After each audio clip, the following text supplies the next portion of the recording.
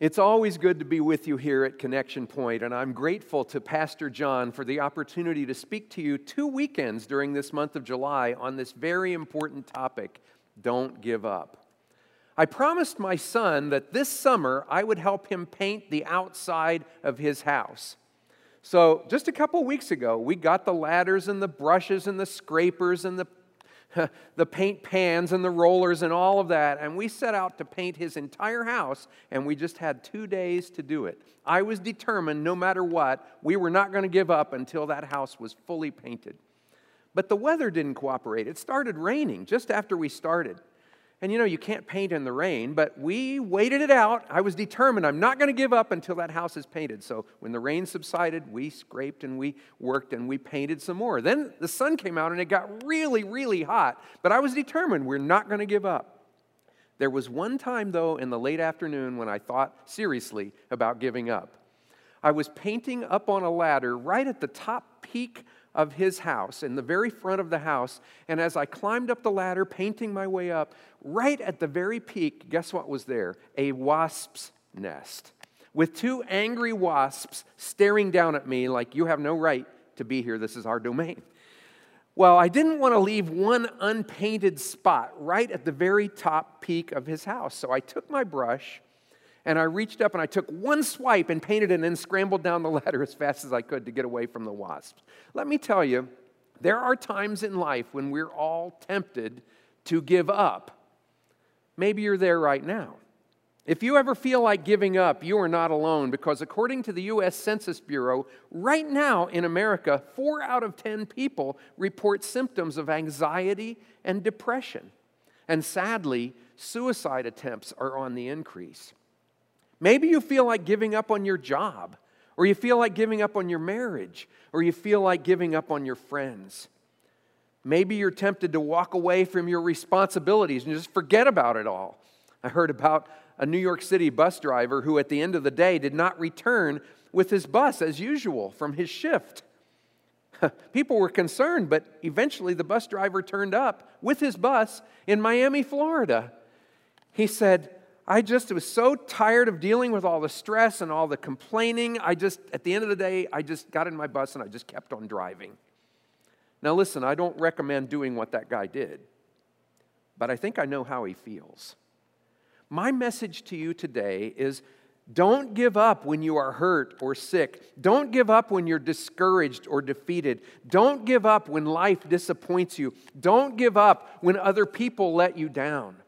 The Bible says in Galatians chapter 6, let's not get tired of doing what is good. Some translations say, don't grow weary in well-doing. At just the right time, we will reap a harvest of blessing if we don't give up. So don't give up if you're young. The Bible says there's surely a future hope for you, and your hope will not be cut off. And don't give up when you're old. The Bible says even in old age, God's faithful people will still produce fruit. Now, I know personally how it feels to feel like throwing in the towel and giving up. But I've also lived long enough to see the Lord come through over and over again.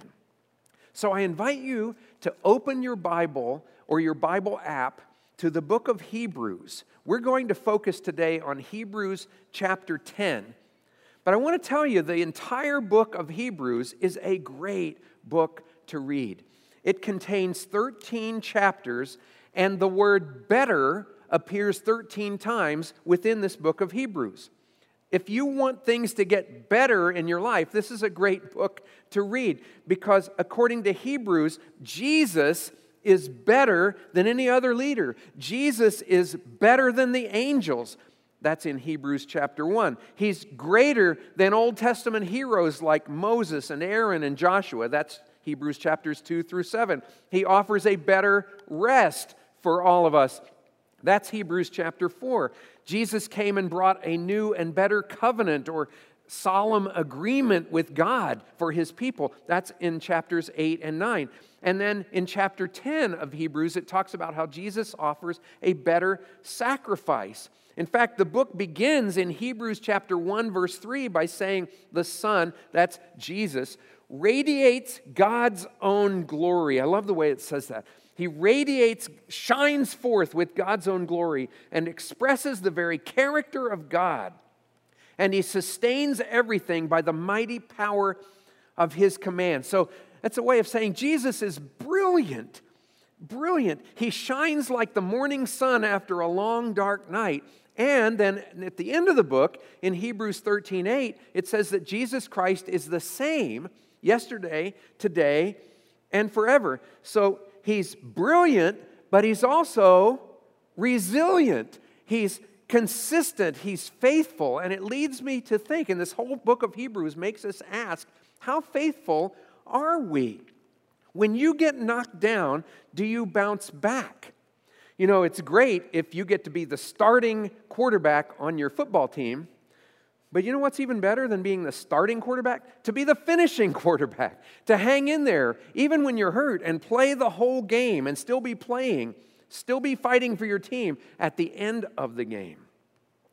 You know how sometimes advertising taglines get into your head? You know, if I say the jingle, like a good neighbor, you know that it ends with State Farm is there. Well, I got to thinking about this the other day. I thought, what would be my tagline if I sold glue and adhesives? I thought my tagline would be, stick with it. Stick with it. Well, you know what? That's kind of a tagline for the book of Hebrews.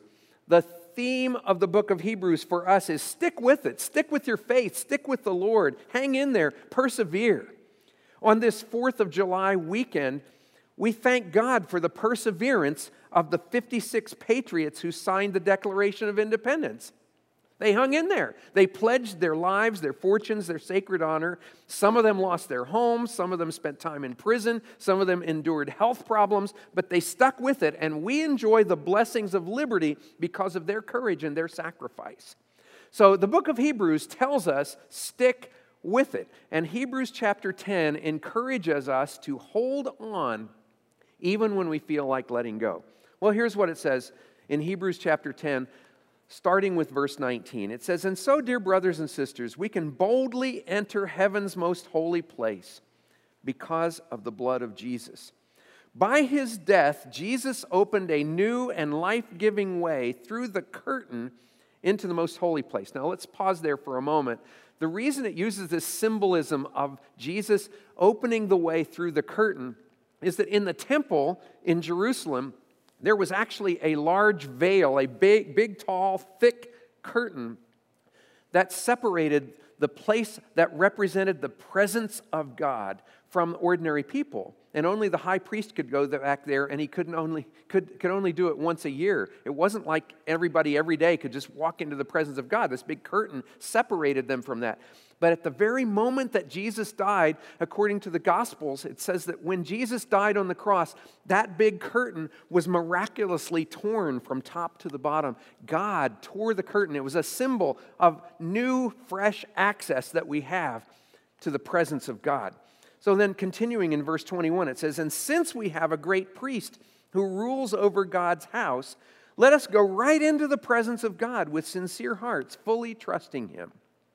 For our guilty consciences have been sprinkled with Christ's blood to make us clean, and our bodies have been washed with pure water. Let us hold tightly without wavering to the hope we affirm, for God can be trusted to keep his promise. And let us think of ways to motivate one another to acts of love and good works. And let us not neglect our meeting together, as some people do, but encourage one another, especially now that the day of his return is drawing near." Now, before we go on, I want to clarify something. When we say don't give up, throughout this month of July, we're going to be talking about that here at Connection Point. When we say don't give up, that does not mean that there's never a time when something should end. Dr. Henry Cloud has written a really helpful book called Necessary Endings.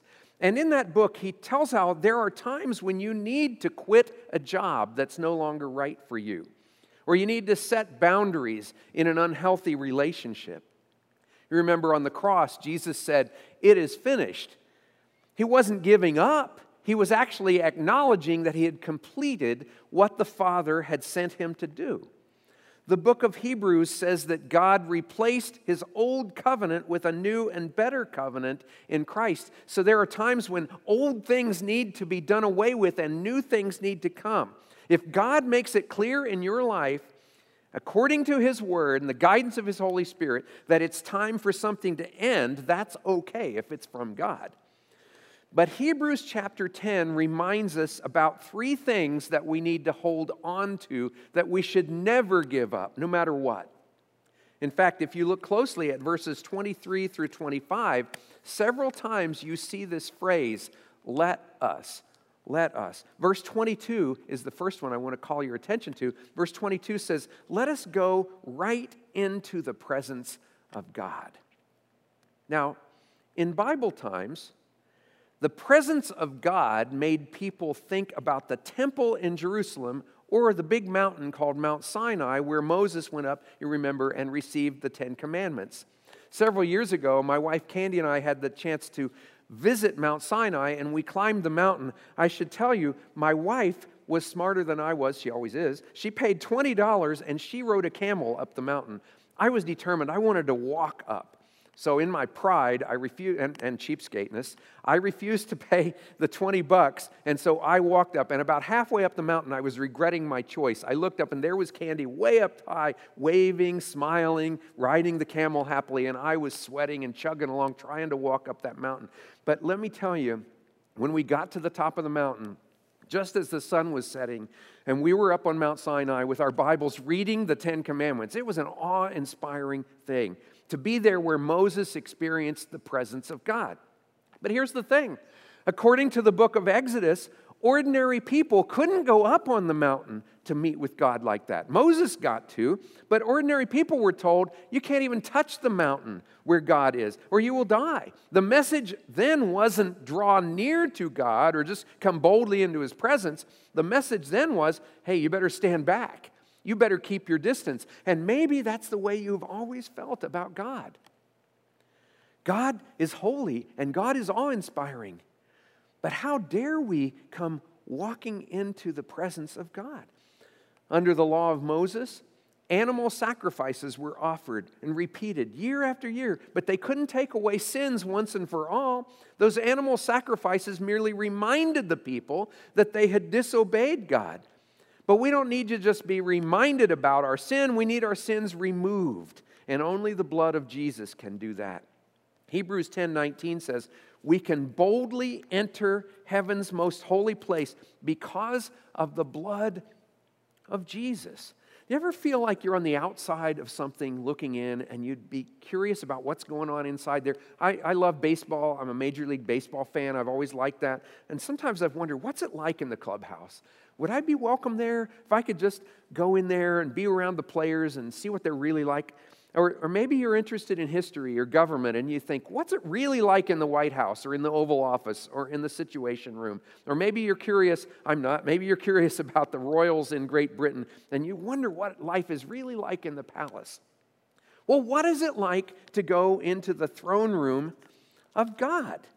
Listen, earlier in this book, in Hebrews chapter 4, verse 16, it says, let us then approach God's throne of grace with confidence so that we may receive mercy and find grace to help us in our time of need. That's an amazing verse because it's picturing God's throne not just in his holiness and majesty, but also as a throne of grace, as a safe place that you can approach where you'll receive mercy and grace and kindness from God who is there.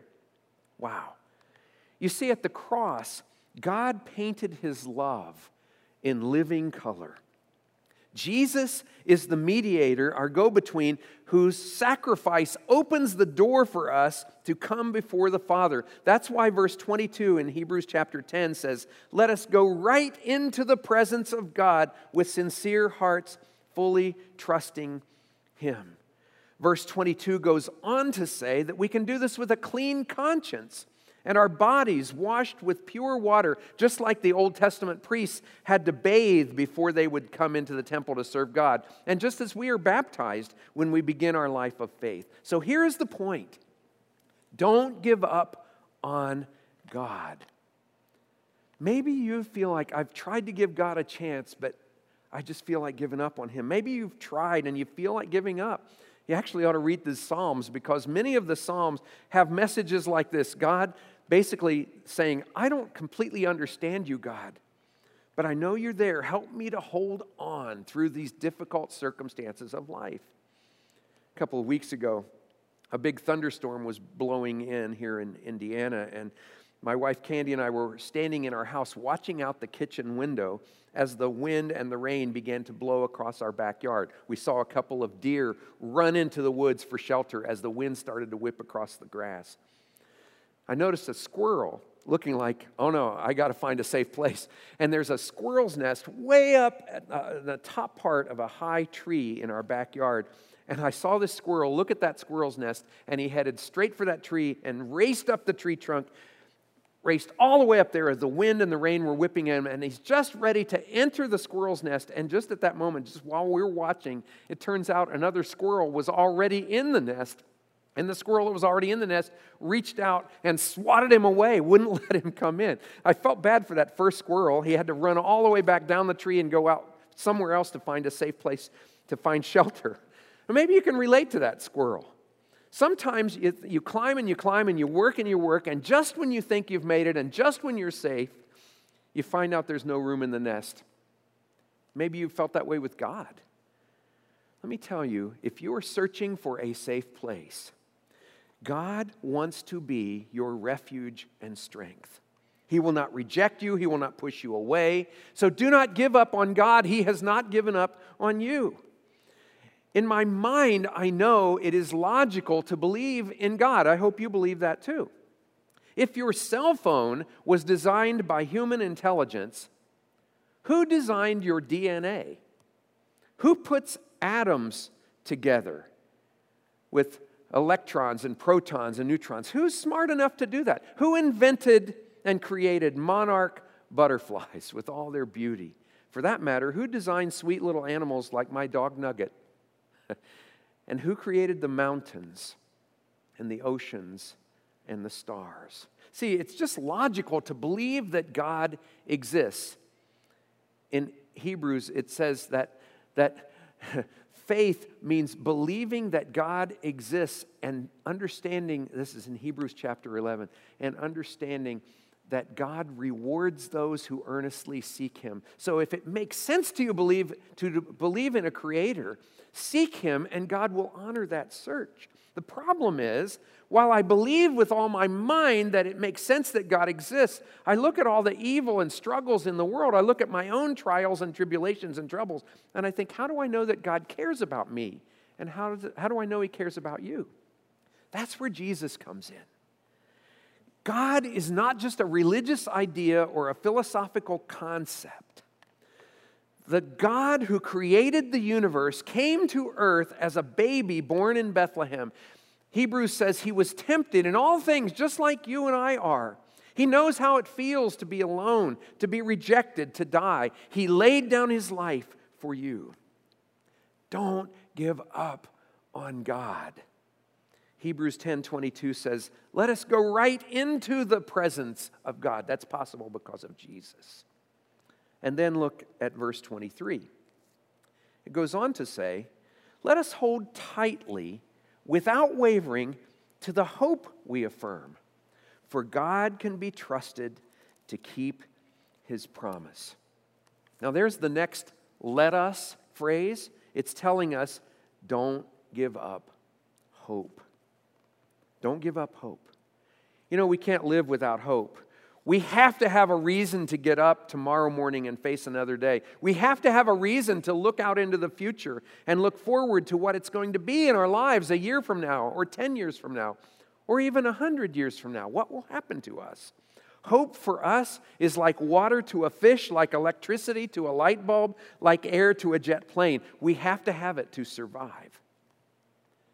Where are you going to find it? Earlier, I told you about my experience up on a ladder painting my son's house. It made me think of another time when I led a church in New York. We purchased an old church building that needed renovation. And I grew up on a farm. I like to be involved hands-on. And so I would often end my office work in the late afternoon at the church building, and then I'd put on some old clothes, and I would go out and spend a couple of hours scraping and painting this old church building before I'd go home. It was a great chance to meet neighbors, make the building look better. I was often doing it alone. Sometimes some other people from the church would help me. But finally, we got to the part near the end of the project when the only part, I had painted most of the building on the outside, but the very top of the building, way high above the ground, had a cross attached to the very top of the steeple.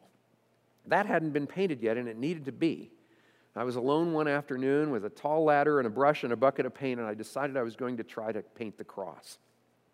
Now, I really don't like heights, but I climbed up to the top, started painting the old wooden cross at the top of the steeple, and then I made a big mistake. I looked down. And when I looked down, I was probably about 40 feet from the ground, but it might have been 400 feet because in my mind, it just looked really terrifying. And all of a sudden, panic came over me. And I had my paintbrush and my bucket in one hand, but I did what came instinctively to me. I just reached up with the other hand and grabbed onto the cross.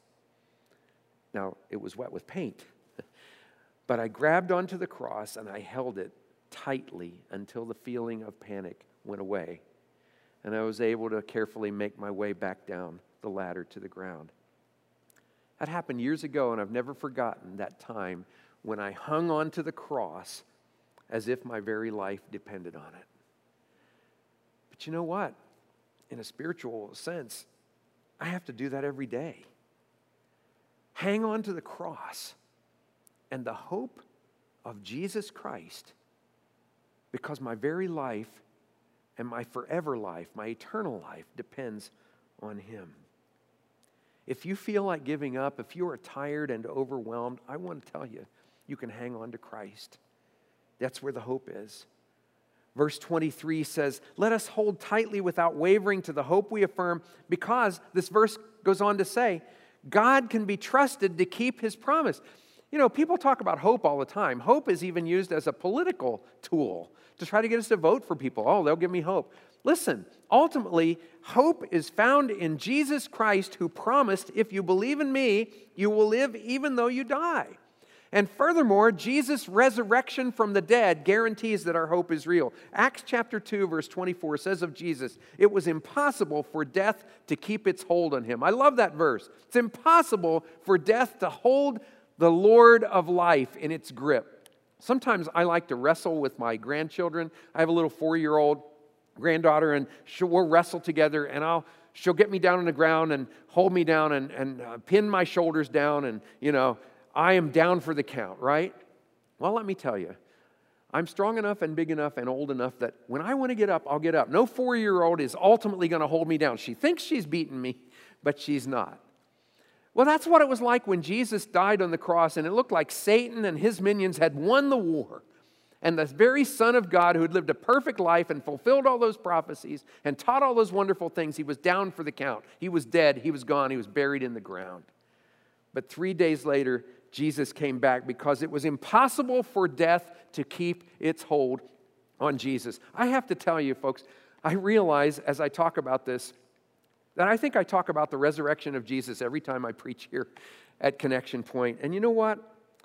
I don't apologize for that. If Jesus is who He says He is, and Jesus really came back from the dead, hey, forgive me for getting really excited about that. The Bible says in 1 Corinthians 15, that's the very core of our faith, that Jesus died for our sins according to the Scriptures, and He was raised again on the third day. The Bible says that that's why you can go on with your work and your service, knowing that your service and your life is not in vain. We have hope because Jesus rose from the dead. Not everybody knows that or understands that or thinks about it. I met a medical student from an Asian country who had never attended any church till she came to America. She'd never heard the gospel before, ever, really in any form. So I explained to her what we believe about Jesus and explained to her that the Bible says Jesus died on a cross for our sins, and 3 days later He was alive again. Now, she was a medical student, and she interrupted me at that point when I talked about Jesus coming back to life, and she looked at me and she said, you know, that's medically impossible. And I looked at her and I said, that is just the point. Listen, The resurrection of Jesus is the basis of our hope. Life is filled with mysteries, but if you can accept the resurrection of Jesus Christ, everything else falls into place. The Bible teaches us that because He lives, we can face tomorrow. Our hope is real. We don't have to give it up. I know it's hard to understand. If you watch the trailer of a movie, it shows just enough highlights to pique your interest. But to get the whole story, you have to watch the whole movie. And let me tell you, in life, day by day, we're just seeing little trailers, little short glimpses. We don't see the whole picture, but God does. And by the time you get to the end of this book, by the time you get to the book of Revelation, chapter 21, it says what it'll be like in heaven. And it says He's going to wipe every tear from our eyes. There will be no more death or mourning or crying or pain. 1 Peter 1:3 says, in His great mercy, God has given us new birth into a living hope through the resurrection of Jesus Christ from the dead. That is the source of our hope. That's why Hebrews chapter 6 says, therefore we who have fled to Him for refuge can have great confidence as we hold to the hope that lies before us. This hope is a strong and trustworthy anchor for our souls. I have a doctor friend who was hiking at the Red River Gorge in Kentucky, and as he rappelled down the side of a cliff, his little finger got tangled in the rope. He broke his finger, but he made it safely to the bottom of the cliff because he held on in spite of the pain. Listen, there are things that are worth holding on to, even when it hurts. Jesus is our lifeline, our rope. Don't give up hope. But there's one more let us in this passage. Verse 24 says, let us think of ways to motivate one another to acts of love and good works. Now the attention is not just on Christ Himself, but on His people, the body of Christ. Let us think of ways to motivate one another to acts of love and good works. Now the word translated motivate there literally meant to needle or to provoke. Like farmers who used a sharp stick to prod their animals and get them to move. Or like cowboys who use spurs on their boots to get their horses to go faster. Literally, this verse says, spur one another on toward love and good deeds. It's kind of an interesting concept that Christians are supposed to provoke each other. We're supposed to, in a healthy way, irritate each other. In other words, we're supposed to needle each other and motivate each other, look at each other and say, how can I spur you on toward greater love and good deeds for the Lord? So here's the point. We've talked about how you shouldn't give up on God or give up on hope. But here's the point. Don't give up on the church. Now this may be the hardest point here. Because now we're talking about the people you live and work with and people you go to church with. People you see on the weekend when you gather to worship God. Verse 25 says, let's not neglect our meeting together as some people do, but encourage one another, especially now that the day of His return is drawing near. Don't neglect meeting together. We need to be in community. We're designed that way. You know, we don't earn points from God by attending church services. That's not what this is about. The point is we're designed to be in community. When God created Adam, He looked at Adam and said, it's not good for the man to be alone. And listen, sin hadn't entered the world yet. Adam didn't feel lonely because he was a sinner. He felt lonely because he was human. There's something about human beings that we're drawn into community. We need fellowship with other people. We're like coals in a fire that burn out when they're not connected to other coals. And notice how that verse says, especially now. That just stands out to me. Especially now, don't give up on the church. I know the church is taking a beating in a lot of quarters right now. But if you think about the church in the right way, in a healthy way, listen, the church is this wonderful thing that we need to highly value. Notice that this verse says, encourage one another. Who needs encouragement from you this week? That's the church being the church. To encourage your spouse, to encourage your kids, to encourage your neighbors, to encourage the folks who clean the building where you work or serve you coffee every morning. We come together at church, we say, to praise God, and that's good. But we also praise Him while we're riding in our car or working out at the gym, or having conversations with friends, or even people that we don't know. A building does not define the church or confine the church. The building is simply like a gas station where we come and fill up our fuel tanks so that we can go out and serve God and praise Him and encourage people wherever they are and wherever we are. The church is so badly misunderstood today. It's not a bunch of hypocrites sitting on top of a mountain pointing down at everybody else. We are all imperfect folks climbing together with the help of God. If you've climbed up one step on that mountainside, extend your hand to help somebody else who needs to take another step. That's the church. We're imperfect people who serve a perfect Lord, led by flawed leaders who don't always get every decision right. But the body of Christ, in spite of this, has endured for 2,000 years, and the gates of hell will not prevail against it. The body of Christ, think of this, it brings together in faith different races, generations, and cultures. It's amazing how the church brings together people who normally wouldn't have anything in common at all. And I'm not just talking here about Connection Point. I'm talking about the church, Big C, the body of Christ all over the world, like Christians in Myanmar who are right now being persecuted severely. They're part of Christ's church, and they need our prayers. Connection Point, think of this, it's wonderful. Connection Point supports mission works in India and Kenya and Paraguay and Turkey and Eswatini and Guatemala and other countries. They are Christ's church. They're part of the bride of Christ. Now, let me show you a picture. You know, my wife Candy was gloriously beautiful on our wedding day, and she is still gloriously beautiful now. Neither of us were perfect back then, and we aren't perfect now, but let me tell you, after nearly 46 years, our love for each other keeps growing. And so when the Bible talks about the church as the bride of Christ, it makes me understand how much Jesus values us. Don't give up on the church. Maybe you've been burned by the church. Maybe you're tired of serving. Maybe your spurs have worn down and lost their edge. Let me encourage and challenge you today. Do not give up on the church. God notices your heart and how you're serving Him. Hebrews 6:10 says, "For God is not unjust. He will not forget how hard you have worked for Him and how you've shown your love to Him by caring for other believers, as you still do." A man named Don Bennett was the first amputee to ever climb Mount Rainier. Now, Mount Rainier is a 14,000-foot tall mountain in Washington State. Don Bennett climbed it on one leg and two crutches.